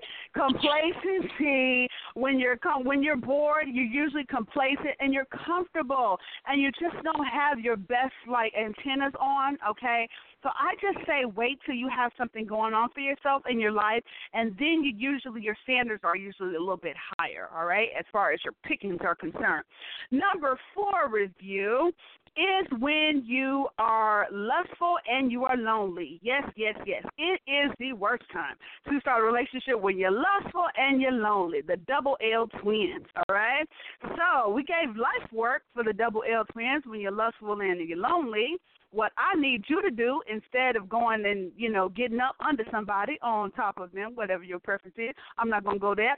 But, your life work is for here. I need you to brainstorm 5 to 10 healthy distractions for yourself at these times. We understand. We talked about ladies. There's a certain time of the month, right? Your body's saying, hey, we're supposed to be receiving seed, okay? We know that it's ovulation time, and men, typically when they get out of a relationship, they just want to get rid of the trauma and the pain of losing a loved one possibly and get connected to somebody else real quick. But that is when you need to stop where you are, all right? I need you to establish 5 to 10 healthy distractions. This might be phoning a friend. This might be exercising. I love the sauna. That's my go-to. It's public activity, ladies and gentlemen, okay? Stay out of the private, in the corner, in the dark, all right? Number 5, all right, worst time to start a relationship is when you're actively waiting for mating. This is so very important. This is one of the key ones, okay? Pay attention to this.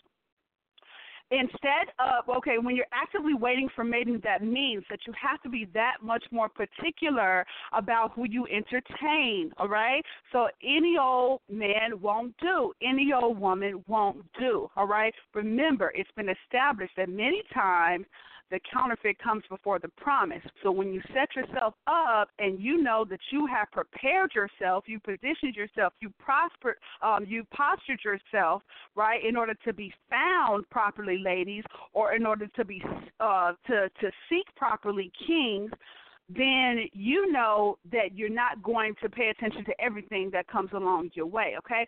So even though you got it going on, you got to be really particular when you're waiting for mating. What I want you to do instead is I want you to chronicle who you are actively waiting for or looking for, okay, with clear and concise precision, detailed description.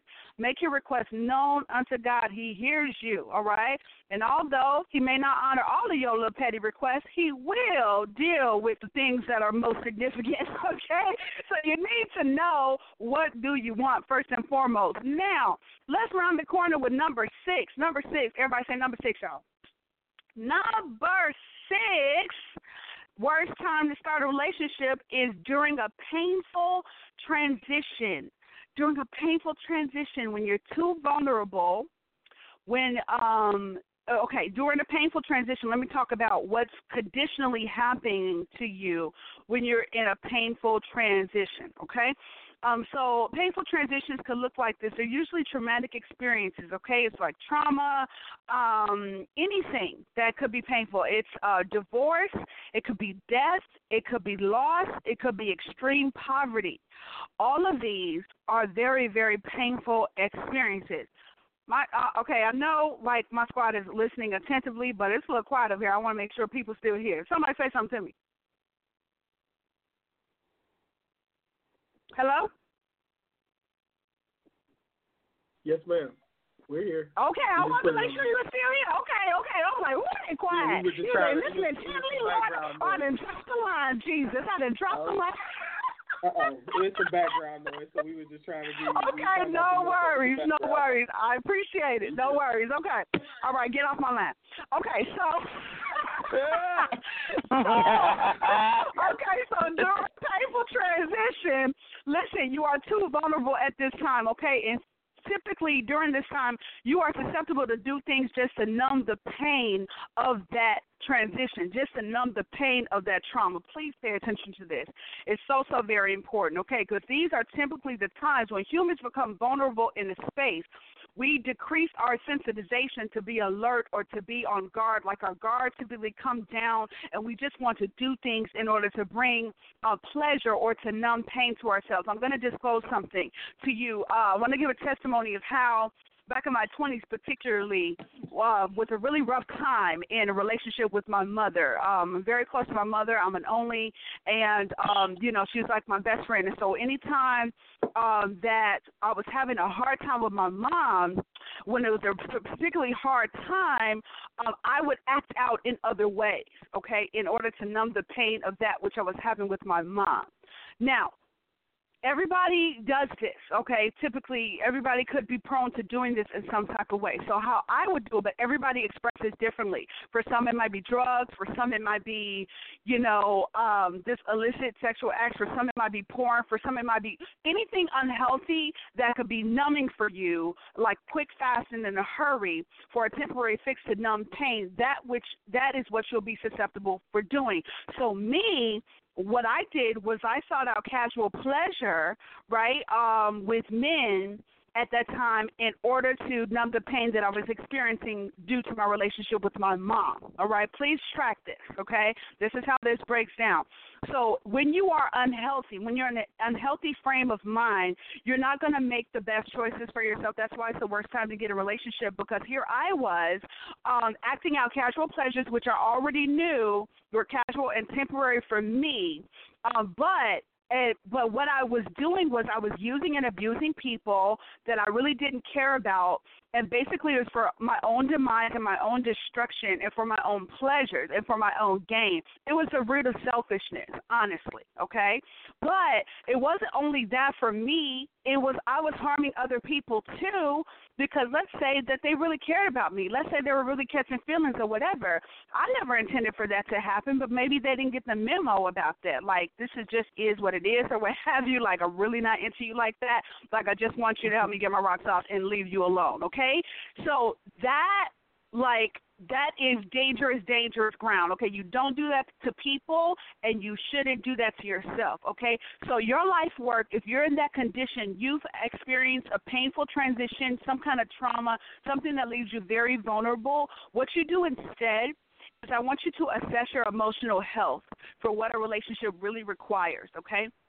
And if you need assistance doing that, I want you to reach out to me, firestarterpassion@gmail.com, because I understand how sometimes you don't even know that you're in a vulnerable state, that you don't even know, that you're going through this painful transition. But you need to assess, and somebody with an objective view to help you assess your emotional health for what a real relationship requires. So you won't go into a relationship causing damage, not just to yourself, but also to the other individual.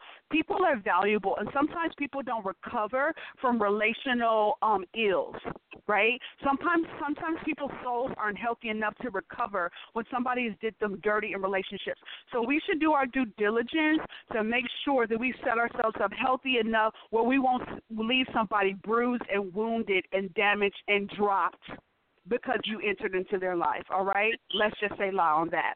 The last one, okay, last worst time to start a relationship is obvious. Hello, when you need it too much, you thirsty, and you desperate, okay? Let's just talk about that, all right? Worst time to start a relationship is when you just need it just too dang much. You're just too thirsty. You're just too desperate. You try too hard. You're too available. You're too needy. You're insecure. You're dramatic. You're unstable. You're disloyal. You give way too much. You don't have no boundaries. You don't got no standards. You're a yes woman. You're a yes man. And people can easily take advantage of you, and you let them. Come on here. Okay, you way too needy. All right? So let's say you say to yourself, that it's better, like having some attention is better than no attention. The devil is a liar, okay? Having no attention is better than any attention, all right? You better understand that. I'll say it again. Having no attention is better than any attention. So I want you to drop that lie saying having some attention is better than no attention, okay? Please. Any attention is not better than no attention. No attention is better than just any attention. Please say that 3 times fast in a hurry. Yes, write it down 10 times. Okay, your life's work, if this is you, okay, you got to be honest. Your life's work, listen, we all been there. We all been needy. We all been desperate at some point in time in our life. Let's just stop the charade. We all have been there, but you need to come out of that, all right? So I challenge you. Ooh, this is going to be a doozy. This is for the real heavy hitters, okay? This is for the real impact players. This is your life work. I challenge you to a whole year of a long time to yourself. Y'all ain't ready for that. I challenge you to a whole year of being alone without being in or trying to be in a relationship, no romantic interest, dates, only friends, and I mean true friends, not friends with benefits, not friends with, boo potentials on the side. I mean platonic friends, okay? Somebody you're not attracted to if you try to be attracted to them kind of friends, okay? Them friends is okay, but aside from that, I want you to spend some time to yourself. Give me a year. Can you give yourself a year? If a year is too much of stress for you, start with 6 months. But you need to have a concentrated, carved out time where you get to be contented with you. That will relieve you of your thirst. That will help you to quench your desperation. And that will just help you to get to know yourself better and not be so desperate and needy all the time. Real quick, there was a question that was asked about how you know if you're equally yoked with someone else. Really, we've broached a lot of this. If you go back on the replays and listen, we've talked a lot about this, but it really starts with knowing who you are, what it is that you want, and then, therefore, you know what to look for and see what complements you, okay?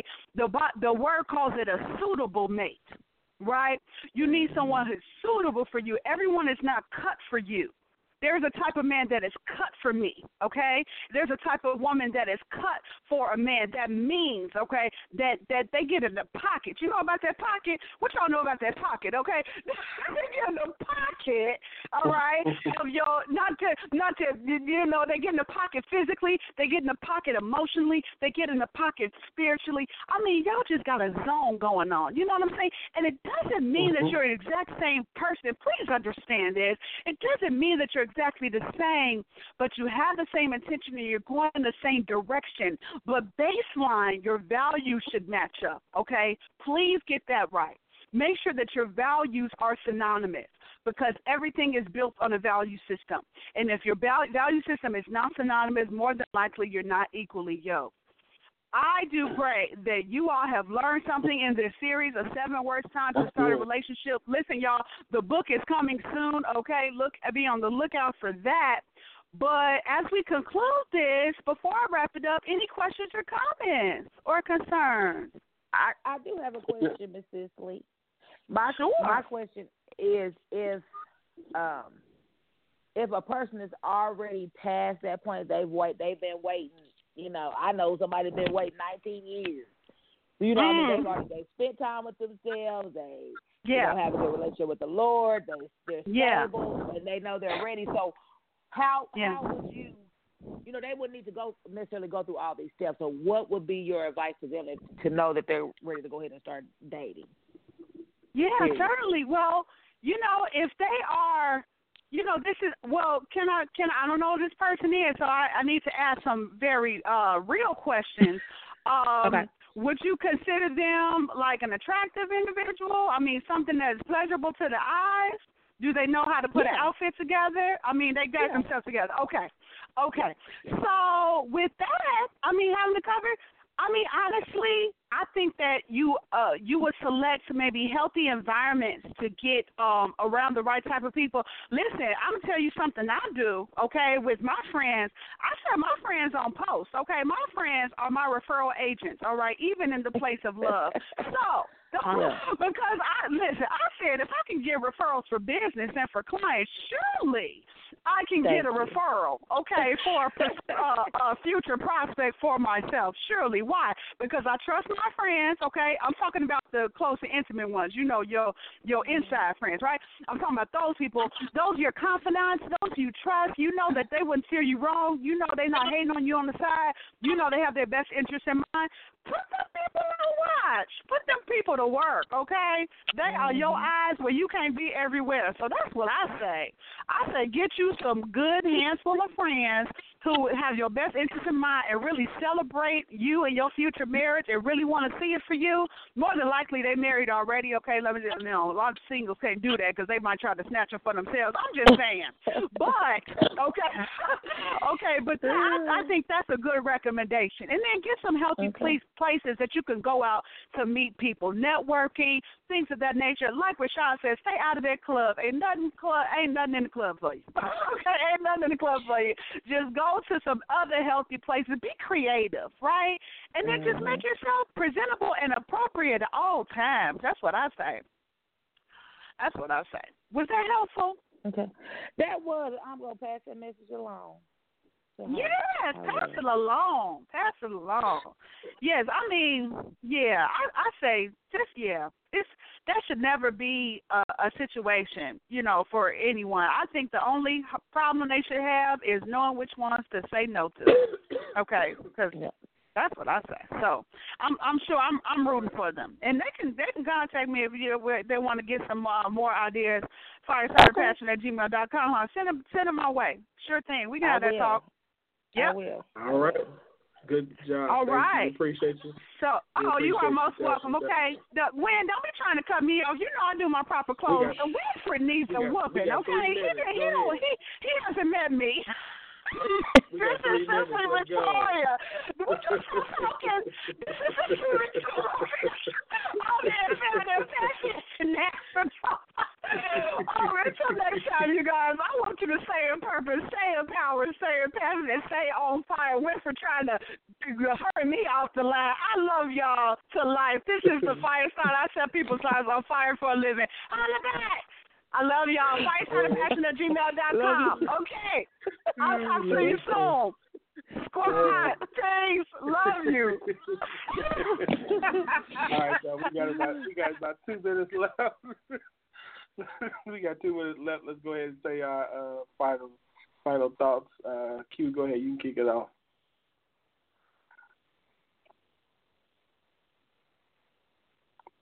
Shaquille Willis. I was going to call you by your full name. I didn't call you by your full name that time. My bad. I was all excited and whatnot. Okay, so I'll be even quicker. So I want everybody to have a really great week. Take this conversation and other conversations that we have been having, because this will not be the last, and find where you can fit in to help be a part of the difference, a part of the change. It's happening. The time is now. Don't wait. Find a place, get a buddy, get a partner, and make something happen. Okay, I'm done. Cuzzo. Keep it petty. Do something petty. I'm trying to tell you. Smiling is a good exercise, and a petty will make you smile. Yeah. All right, Kel. I enjoyed the show. I enjoyed our banter about building Black Wall Street, and I believe we're going to do it. All right. Thanks to you guys. Appreciate my co-host. Another great show as always. Thank you to Cicely Victoria for the 7 worst times to start a relationship. I need you guys to do me a favor and make sure that you guys share this show with somebody else so they can tune in with us next week. As always, we appreciate you. Also, make sure you go and download your copy of Nouveau Exposure at nouveauexposure.org. Be sure also to tune in tomorrow for part 3 of the series on the Word on Wednesday. He's going to be doing part 3 of the series that he's doing, and so make sure you tune in at 7 o'clock. I hope you guys have a good rest of your week. I hope you really consider and talk about, as Shakila said, get started. The time is now. So if you've got an idea, if there's something you're passionate about, even if it's not starting a business, just doing something to help create wealth for your family and for the generations to come after you. Have a good night. Have a good rest of your week. We'll see you next week. God bless. First you say you're with me, and then you try to diss me. So I try to keep it low when you knock me to the floor, cause I don't wanna cry no tears. Would you believe this love is for